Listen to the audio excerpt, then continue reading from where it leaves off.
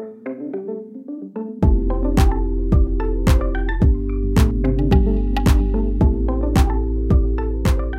and welcome to Displaced. I'm Ravi Gurumurthy. And I'm Grant Gordon. This is a podcast that's a partnership between Vox Media and the International Rescue Committee where Grant and I work. Displaced is a podcast where we dive into the causes and consequences of humanitarian crises with foreign policymakers, innovators, and those on the front lines of addressing the global migration crisis. The Bureau of Population, Refugees and Migration, commonly known as PRM, is in charge of developing and implementing resettlement and migration policy. This means working with foreign states to engineer a consensus around how refugees and migrants should be treated, ensuring that asylum cases are processed in a timely manner, and that refugees are resettled in the U.S. and placed with organizations here like the IRC. PRM is in charge of dispersing about $3 billion a year to agencies like the UN Refugee Agency, UNRWA, ICRC, and smaller NGOs focusing on assisting refugee crises. Beyond the immense amount of work you can do with $3 billion, PRM is unique in that it sits in the State Department, and as such it combines aid with diplomacy, which often means that PRM can have a direct and rapid impact on refugees' lives. In 2015, for example, PRM's overseas assistance programmes gave Secretary of State John Kerry the leverage he needed to persuade Kenya not to close a refugee camp hosting 350,000 Somalis who'd fled from their war-torn home country. And that's why we're lucky to have Anne Richard, who served as the head of PRM, as the Assistant Secretary of State for Population, Refugees and Migration in the Obama administration from 2012 to 2017, to explain that architecture and what PRM does. Anne is one of the most thoughtful people on issues related to migration and refugees, having worked on them for the past 2 decades. And this is a really important moment to actually dive into the workings of PRM and US refugee policy. Since Donald Trump has assumed office, he sought to paralyze PRM. His administration has twice proposed dismantling the Bureau, splitting its functions and funding between USAID and the Department of Homeland Security. And so without further ado, here's Anne Richard.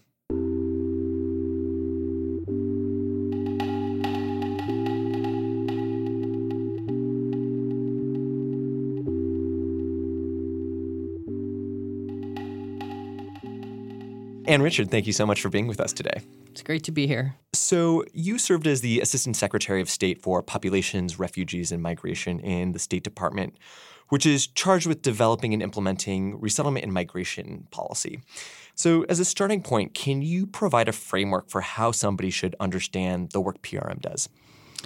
Well, the Bureau of Population, Refugees, and Migration in the Department of State is a major tool of the United States for engaging around the world to respond to humanitarian crises. There's a $3.4 billion budget. That's about half of the U.S. government's humanitarian budget. The other half is at the U.S. Agency for National Development, and they lead on natural disasters. And then as the world has gotten more complex and crises have become very complex, it's now much more of a requirement that the Refugee Bureau work very closely with the food aid experts and disaster experts, the disaster assistance response teams, the DART teams that AID sends out. So these two halves of the humanitarian coin in the U.S. Work very, very closely together.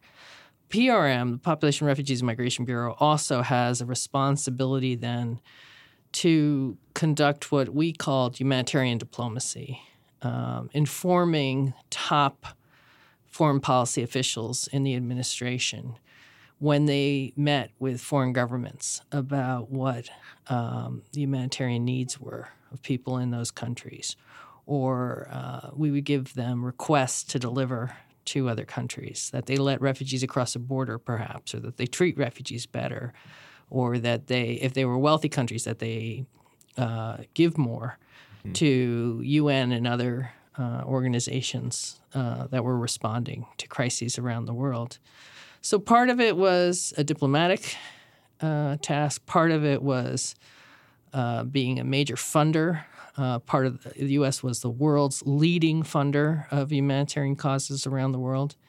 And then part of it was to bring refugees to the United States, a small fraction of the world's refugees, so that they could restart their lives. I think it's often easy to end up focusing on the aid and the big money that is doled out to provide life-saving aid. But in some ways, The diplomacy side could arguably be more important, particularly when the US does it. And I think it'd be quite interesting just to dwell on some examples of how diplomacy has been used at PRM to put pressure on governments to respect international law, or give rights to refugees to work, or ensure that refugees' asylum claims are processed properly and people are not sent home.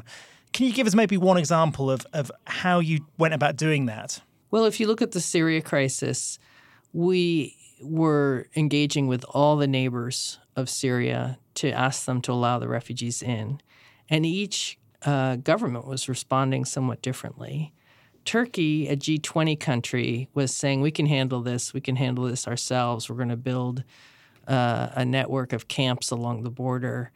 And our messages to them was, we want to help, but our way of helping is through these humanitarian organizations, and we think you should rely on their expertise to inform Turkish officials. And they initially wanted to do it all themselves, and then slowly they did allow some of the best NGOs to come in and some UN professionals to provide that kind of expertise and guidance.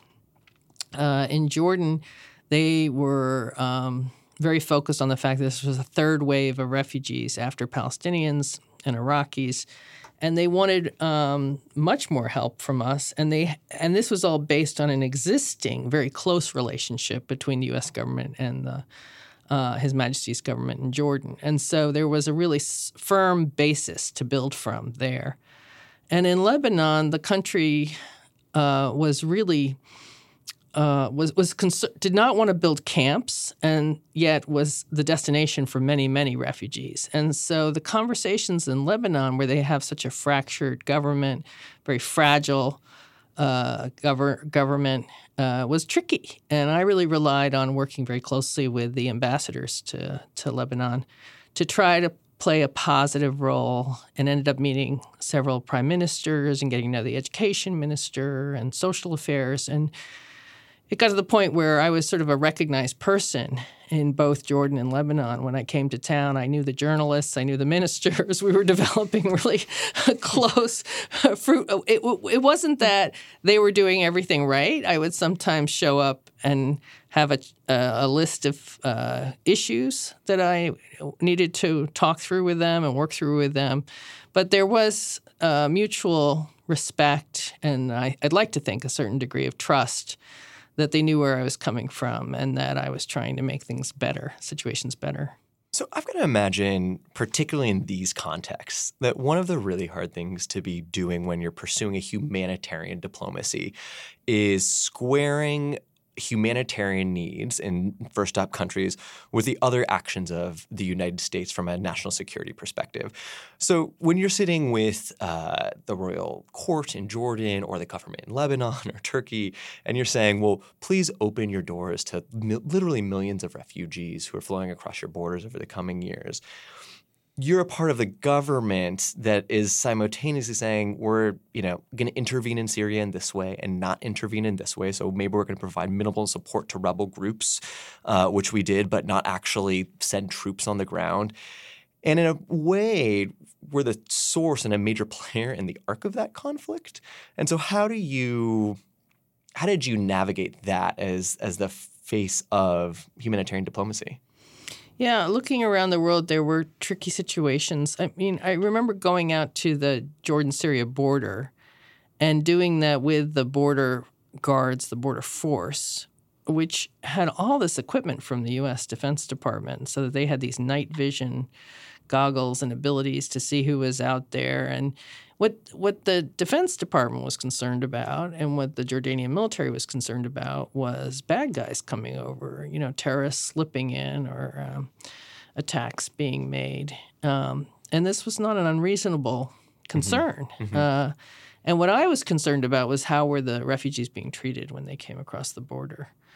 And, of course, the photo of an American that they had in the main office of the general was Evangelina Jolie when she had visited. So there's all sorts of different people. In the general's room, there's a photo of Angelina Jolie. Yeah.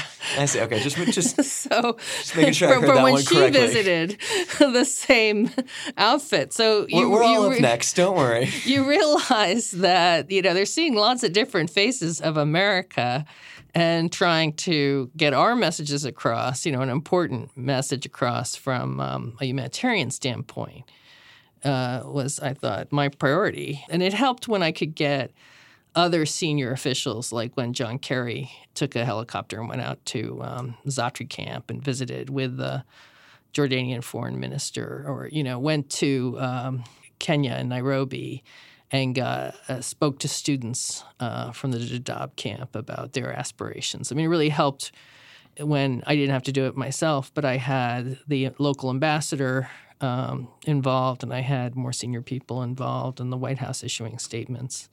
So it really has to be an administration-wide priority to, I think, to make impact sometimes overseas. Were there many occasions then when you felt there were competing national interests and that you had to fight your corner against other potential demands? And I'm thinking from a European perspective, I think we're just talking about Turkey. That's a good example where I feel that the interest those European countries had in basically avoiding people flowing into Europe took precedence over the humanitarian needs and values that probably many in the European governments also were wedded to. Yeah, and in talking to European colleagues, we wanted to be helpful to those whose initial instinct was to help the refugees, and also respectful of the political hot water they were wading into, but at the same time not give in to ideas that really were detrimental to the welfare of refugees. Very tricky conversations, Ravi, that you have captured so well. The U.S. often is in a position of having different sort of wings of the State Department arguing against each other. I mean, you have people who are trying to promote trade with a country at the same time they're trying to shut down sweatshops in a country. So it helps, I think, if you're seen as an aid to your senior people, if your messages are delivered not just by yourself, but by the Secretary of State, the National Security Advisor, the President. I mean, I was fortunate in that sense to work for Barack Obama, who often was very eloquent on refugee issues. But there were tensions, certainly, in certain places at certain times, trying to use the best advice of the ambassador of where you could make headway with a contact and where it might be difficult. What do you feel like were the hardest questions to answer on this front? And one of the things I think about, and one of the arguments that's being made about resettlement right now as the Trump administration reduces the numbers, is that the diplomats like you are no longer able to credibly make requests on what other countries should be doing for refugees because, we're also shouldering some burden or doing our share in some way. And so that's exactly where I went first, was when we asked countries to allow in thousands of refugees, they would say, how many are you taking? And if the answer was hundreds from this particular population, they would just laugh. And so And when you see a country like Lebanon taking in nearly 1 million people, and we were taking in, striving for 85,000, that also seems very small in comparison, especially with our country being so large. And so I would sometimes push back and say, well, yes, but when they come to our country, we offer them a permanent home, and they can go on to be citizens, which is not a complete – even that doesn't necessarily win the argument, but at least it's a little bit of a pushback. Mm-hmm. And then also talking about our aid and how we were, I felt, the backbone of the humanitarian system around the world, that we really were the top donor. What were the other hard ways in which you got pushed? A lot of it was that, you don't understand what it is here. You don't understand our delicate government situation or, our own people. If I went to Cameroon or Chad, Central African Republic, and said, you have to help the refugees, they're looking at me thinking, well, who's going to help our own citizenry? And so one of the important messages that we developed over time, which was not a novel idea, but that we pushed it more, was let's get more aid to this country and let's make sure the local citizens benefit as well as the refugees. Let's make sure poor children who have been born here and are growing up here, no matter their origins, are getting a chance to go to school. So what President Obama did was in September of 2016 have a major conference at the United Nations during High Level Week where wealthy countries were asked to come if they were willing to commit to more funding for humanitarian causes and to resettle refugees. And then countries that were hosting refugees were asked to allow the refugees to work legally and to allow children to go to school. And I tell you, I really focused on the hosting countries because these were countries I had already visited or knew people from there.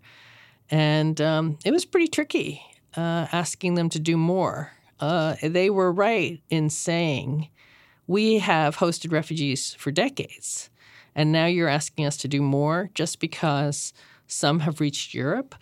So that was a tough conversation. There was one Pakistani diplomat who told me that what I was asking was one of the most undiplomatic things he'd ever heard. But the president's intention was really good, which was the scale of this crisis is of such dimensions that we all have to do more than we have been doing.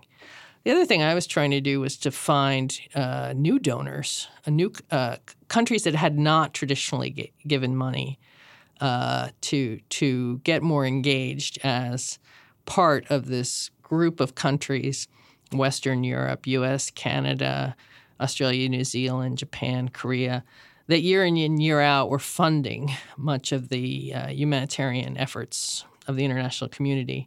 And many of us were trying to do this. We're trying to convince wealthy Gulf states from the Persian Gulf or any other countries that were at all inclined, talking to Latin American countries, trying to see if there was a possibility that we could broaden the group of donors. And then the other piece was trying to get the private sector more interested. And that was tricky for me because I didn't have a background working in the private sector. I'd worked with non-for-profits and with government and legislatures. So that also was one way, though, that we all knew we could broaden the pool of resources being brought to bear to deal with this record-setting displacement. And when different countries said to you, it's just too difficult for us to accept more refugees because, for whatever reason, it's going to be impossible politically and we'll face a backlash, how did you know how far to push those different countries? Because often those arguments may well be true and it may well actually destabilise an existing government. But often it's just an excuse that people hide behind and are possibly using to maybe extract further concessions and money. So how difficult was it really to understand how ambitious but realistic to be in your demands? Well, sometimes the people we were talking to would come straight out and say, I'll admit that more refugees are on their way, but I don't want my public. I won't admit that to the public. I'll admit that to you privately, Anne, but I won't admit that to the public because that could really be disruptive if we say, or another message was, we know the refugees aren't going home anytime soon, but we don't want to say that publicly. And from the point of view of managers of programs, if you know people aren't going home anytime soon, you set up a midterm or a long-term program. If politically everyone at the top is saying they're going to leave soon, then you keep everything on a short-term emergency footing. And that's not a smart use of resources. It's much better to work with reality. This is one of the reasons that I actually think some of the requests around changing policies in countries for refugees are challenging, requesting the right to work, requesting the right to education, because they're really public. They're really visible forms of changes for refugees. Whereas actually a lot of humanitarian programming is a lot less visible to host populations or to the people who are living in that country anyways. Whether there's an NGO operating and, providing cash distributions or helping with, different types of healthcare, somebody who's been living there for years may not actually see that, whereas they, I think, see and hear kind of the announcements of policies much more. And so I think about, when can you provide and negotiate for private or less visible types of packages versus public-oriented packages? It seemed to me that the things that politicians felt were most controversial was any hint that the foreign-born were being privileged in some ways, getting something better than the native-born. And so, it's very tricky pushing governments to allow children to go to school when it meant that the regular school day for local children was going to be shortened as they moved to double shifts or in some cases triple shifts so that a new crop of students and teachers could come in. And so that's when these local issues about who gets to use the facilities and who gets to benefit from tax dollars. That's where I think it really gets controversial pretty fast. You mentioned that quite a lot of funding and policy was designed to actually help those host communities and show that the focus of attention wasn't just refugees. But do you think that was ever perceived clearly by those host populations? Or could we have been more innovative in how we actually show that policy is actually trying to help a whole country rather than just an individual bunch of refugees? Well, certainly the recipient governments would publicize any kind of contributions as something that was going to benefit everyone and that they had done their work and brought in help from overseas and from wealthy nations. I think you can distinguish between the perceptions that local populations have, and there's a whole set of factors that influence what individuals' perceptions are of humanitarian aid coming into a space. And then there's a underlying question of, are you trying to provide equitable aid to refugee populations who are coming in as well as local populations? Is equity the goal? Or is there some indexed relationship between how much you're giving to refugees versus local populations that's the right amount? And this is a really dominant conversation. And I think that is happening right now across humanitarian aid, right? How do you adequately integrate programming and services to address local populations? And I think there's a lot of lip service that's done. I think it's the thing that everybody knows is important. But when you actually, kind of start to get into the specifics or the details of it is when it gets, as you're saying, really controversial. And so from your perspective, what was your takeaways over time about how to think about whether equity is the right goal in terms of aid, whether it needs to be indexed? Like, what do you think the concrete relationship should look like? Well, the thing I would say sometimes in speeches or to the press or in my bilateral meetings with a government minister would be, I believe you should not be disadvantaged. You should not be penalized for having done the right thing. And generally, the person I was speaking to would say, right. I can get behind that one. Yeah. So I think part of the problem is that in the United States and many other governments, in the United Nations system, humanitarian programs are run through one set of stovepipes, and development assistance, longer-term development assistance, has got a different set of decision makers and offices and experts going out. And the Syria crisis was one of the first times that we tried to break down the stovepipes and get, for example, experts in education to look at countries that had taken a lot of refugees and look at their educational systems and try to figure out how all the children in the country could be helped. the Sustainable Development Goals were different from the Millennium Development Goals, in part because the focus was on everybody in a country, whether they were citizens or not. And the understanding that went into them was if you have a lot of refugees or if you have camps and displaced persons and they're being left out of your healthcare programs or your economic growth programs, then your country is going to be held back.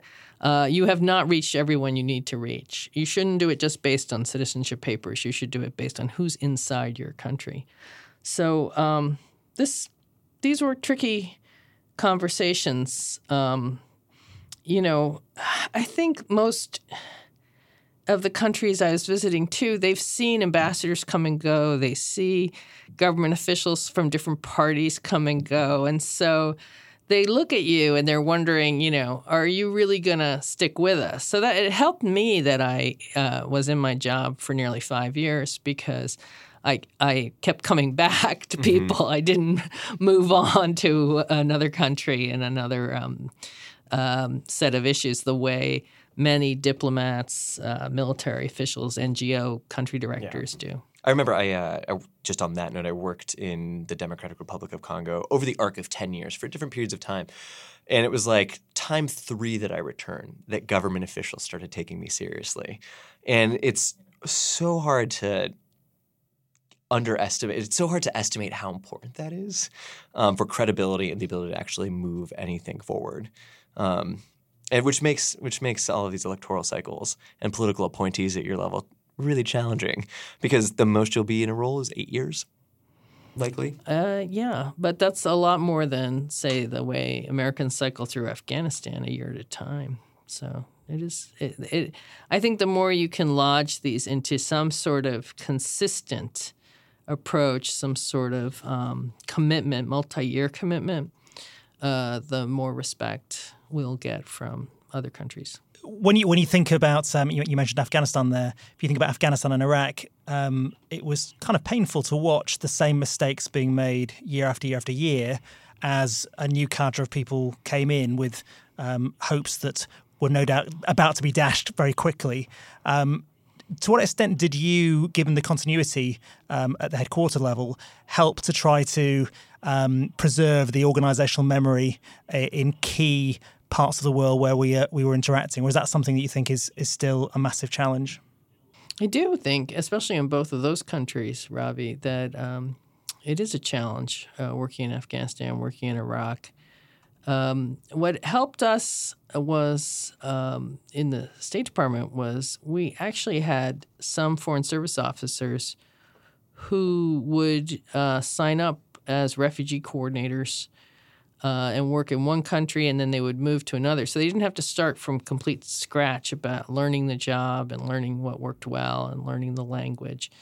But, that's not always in their interest, their long-term career interest, to specialize like that in the United States government in humanitarian issues if you're a diplomat. But we did have some people who just came to love the work.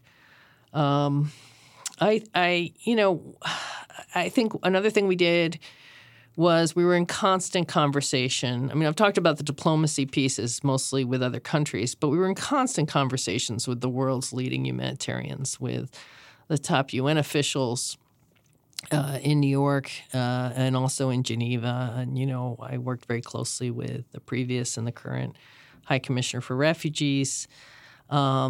And so, and the head of the World Food Program.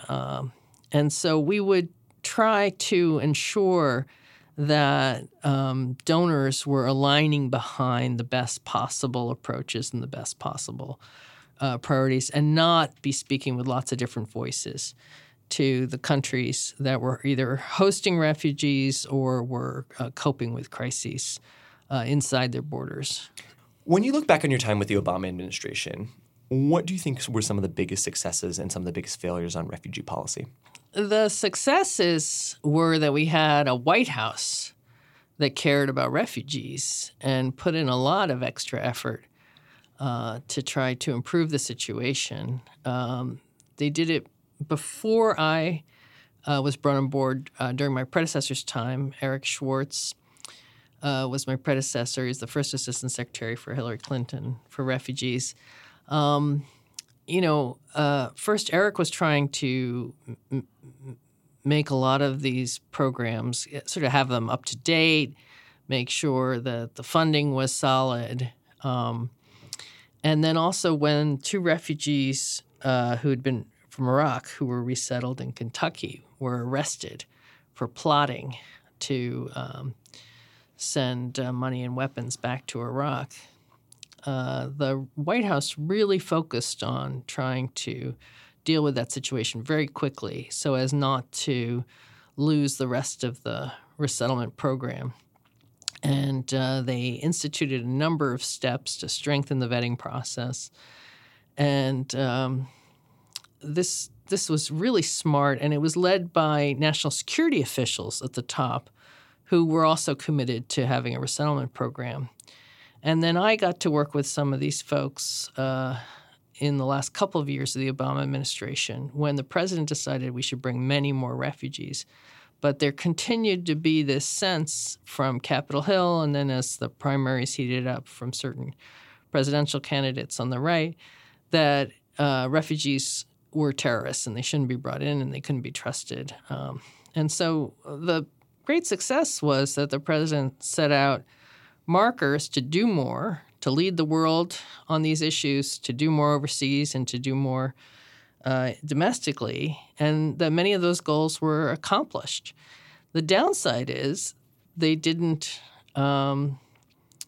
they weren't permanent in that they were completely reversed then by the Trump administration coming in. The number of refugees being resettled has gone down. The relationships with other countries are either ignored in some cases or worsened. And certainly with alliances, there's been a lot of hostile rhetoric. And then in the last several months, we've seen that, certain programs that my bureau at the time relied on, like funding the UN Population Fund to provide a lot of emergency health care to women and children and see to their reproductive health needs in really tricky places. That funding was cut as soon as the Trump administration came in, and now we see the administration has decided not to fund the UN agency that cares for Palestinian refugees. And so these really tough approaches to organizations that were doing so much good, I find shocking. I think that's a step backwards. And in terms of the personalities being put forward for these top humanitarian jobs, it's very, very uneven. Ken Isaacs, who's someone I've worked with in the past but had been caught tweeting out anti-Muslim sentiments, was put forward as the U.S. candidate to run the International Organization for Migration. He did not win the election for that.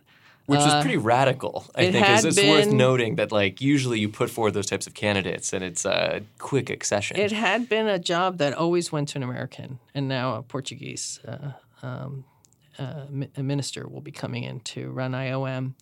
The person who's been nominated for my job, Ronald Mortensen, is someone who's anti-immigrant, and I just don't see how this person is going to engage on these issues in a constructive way. So it's been really, I think the community of people who care about helping refugees in the U.S. and around the world has really been let down by the new administration. And you mentioned that many of those changes have been reversed or undone. Was there anything you could have done to try to lock in some of the reforms institutionally, or was it always bound to get unraveled by this administration? Well, so let me actually come in there as well, because I think one of the interesting things, particularly on refugee resettlement right now, is that the primary decider of how many refugees come into this country is the president. And the president consults with Congress, but ultimately it's presidential authority. And so one way of thinking about resettlement is that the reason it's fragile is not necessarily because public sentiment's changed, but because the decision-making process rests with one person. more so than most other decisions. You could go back to 2016 and basically say if you had run the election the next day, or if tens of thousands of voters in the Rust Belt voted a different way, we'd be living in a really different world and have really different feelings about refugee resettlement.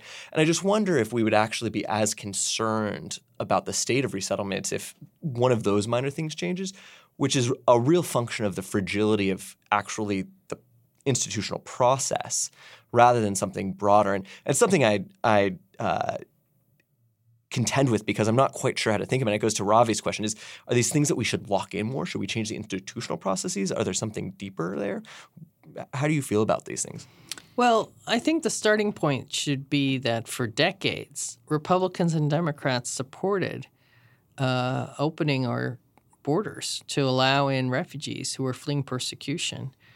Part of this bipartisanship may have come out of the fact that everyone was fighting communism, and a lot of the refugees were fleeing communist dictatorships. And so there was no disagreement on the importance of taking these folks in. So I've been quite shocked by how this tradition is now not respected by people in the White House and certain people in Congress and the Justice Department and DHS. But it's not monolithic right now. The Democratic Party, by and large, is supportive of refugees and immigrants in lots of different ways. The Republican Party is split, and it's not just the president. And there are Republicans who would like a return to that bipartisanship. There are Republicans who fund refugee programs, who vote for humanitarian assistance programs. And so they may disagree with this or that piece of a program, but that overall they were comfortable with this tradition of a tradition that, for example, both Presidents George Bush had maintained of offering sanctuary to people who sought asylum in the United States. So it's what's concerning, I think, is that not only did Donald Trump pick on refugees and migrants in his campaign statements, but then that he found that was a cost-free campaign rhetoric that fired up crowds. And that demonstrated then to other candidates that they could use that language and use some of this ugly language to insult and malign the foreign-born people trying to get to this country. And so that's the kernel of that. It's not just one person. It's a broader group, and it's not a majority of Americans, but it is a group that has had some influence, I think, with very far right-wing members of the Republican Party. So to pull it back out just a bit, I was in preparation for this reading a graduation speech that you gave at the Elliott School the other year when you're putting some of the anti-refugee sentiment in historical context. And quoting from you, you say, in earlier times, Irish immigrants were discriminated against, and then Southern Europeans. The Chinese Exclusion Act suspended immigration from China for 6 decades. Japanese Americans were under suspicion and interned during World War II. Jewish refugees were turned away during World War II, and those from Eastern Europe and Russia were mistrusted during the Cold War, suspected of being Soviet spies. Majorities of Americans were concerned by Hungarian refugees fleeing in the 1950s, Southeast Asian refugees fleeing in the 1970s, and Cubans in the 1980s. And so one of the debates that's come to dominate the Trump era is how bad everything is. And I think that one of the things that you're pointing at is that when you look historically, the way that we've acted hasn't actually been that fantastic, that maybe that this is just the continuation of an awful history. So when you look at this moment and you look at the history of how Americans have engaged with refugees, is this a real departure? Is this really different? Well, I think what's different between now and then is that in previous eras, cooler heads would prevail. And so you'd hear anti-immigrant or anti-refugee rhetoric, but smart people would look at this and say, we can do this. And you would see senior leaders in Washington vote to allow people to come in. And I think what's different now is that you have people in the White House and in the Department of Justice, the Attorney General, and others in Congress that, repeat some of the worst of this sort of ugly talk about the threat that foreign-born people present to Americans, instead of talking about universal values and our responsibilities and having learned from history that we should provide asylum for people who are fleeing near certain death. What to you has been the most surprising part about the way the Trump administration's policies or approach to immigration has changed in ways that you actually think is less visible, that may not necessarily be written about as much, but that actually is the way that things are being shaped and changed?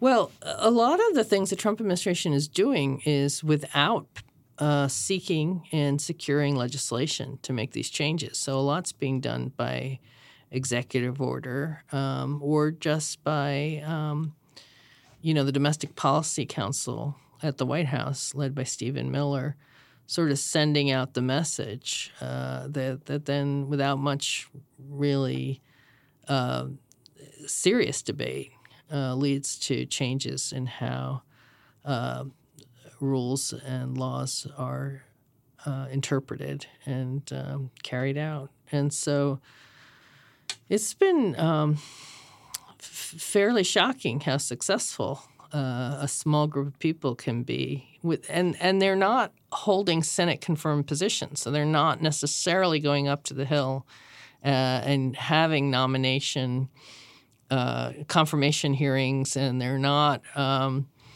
providing testimony. It's just sort of all happening behind the scenes.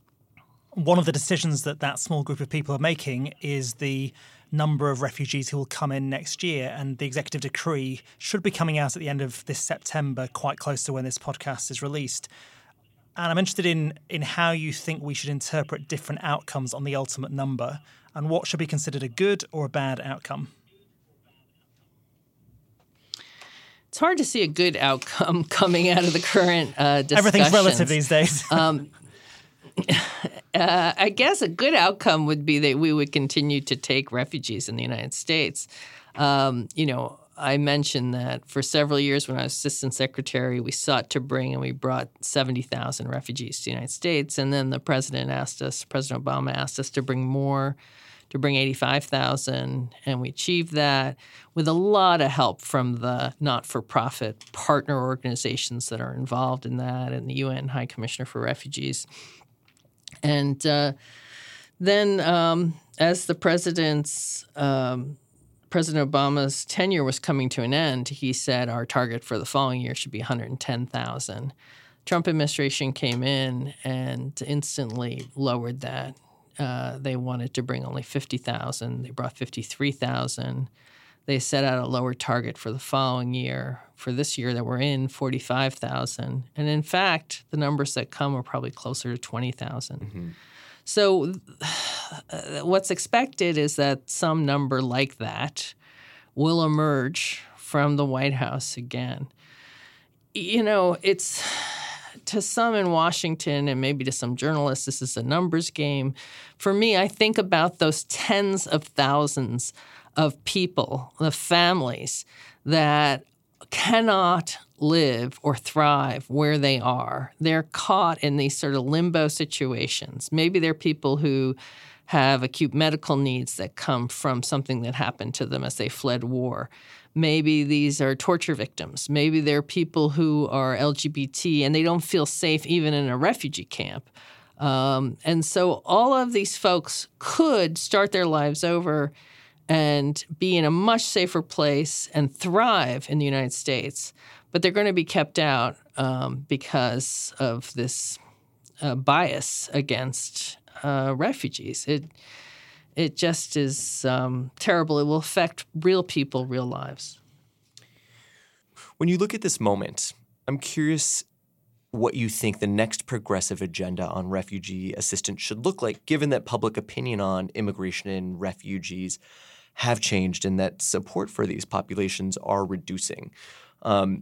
So what's an agenda, what's a vision that you think is not solely a return to what we were doing before, but that is actually a departure and change that takes seriously some of the changing public opinion?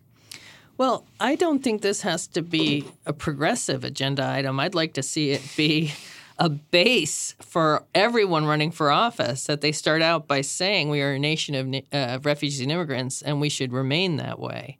So I'd love to see a backlash against all this anti-foreigner sentiment, the anti-Muslim sentiment, the sense that anybody coming from Central America must be MS-13 and Mexicans are rapists. I'd love to see a backlash against that and people hold office seekers to a much higher standard. I'll certainly be pushing candidates to the extent I can in my small way to, not speak in such a hateful way. I'd like to see Americans really, stop tolerating that from candidates for office. And when you think about how to actually go about making the right case for refugees, what advice have you got about how to do that persuasion? Because it feels sometimes that our strategy is sometimes to yell louder and demand change, and that often seems counterproductive. So tactically, what should we be doing? It seems to me that the most persuasive thing is for individuals to meet refugees. Once people see refugees and what they've lived through and how hard they're working and that they want the same things the rest of us want, peace and security, a future for our families. The kids are cute. The grandparents are wise. I mean, the more that can be demonstrated to ordinary Americans who haven't come across refugees, the better. And so I know that journalists have tried to do this by providing feature stories that portray who the refugees are, and that editors then say, well, what's the news angle on this? What's new? So maybe it's something that it has to show up more in popular film and television, these simple stories of simple but very moving and arduous at times stories of what people have gone through. I think, maybe less didactic documentaries and more, really beautiful artwork that shows who the refugees are and what they've done and what they've accomplished would perhaps, touch Americans who, on any ordinary day, think of themselves as good people, generous people, open people. But we've got to get away from all the hateful rhetoric, this idea that anyone who's dark-skinned with a beard is a terrorist. That's just not a good outcome right now. Anne Richard, thank you so much for being on Displaced. Thank you to both of you. Thank you. And just as an additional side note, your daughter listens to this podcast, right? My daughter Ellie said, "Mom, you got to listen to this Displaced podcast. It's really good." And so thank you for mentioning Ellie. She's one of your fans. More mother-daughter duos coming on. We appreciate it. Excellent. And Richards, thanks so much. Thank you.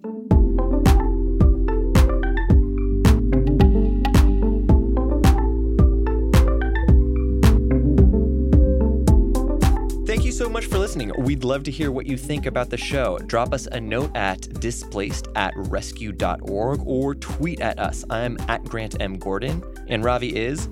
I'm at Olga Ramurthy, I think. Start a conversation. We'd love to hear from you. Send us any thoughts on who you'd like to see on the show, what you think about the show, favorite foods, suggestions on hot sauces. We'll listen to anything. Okay.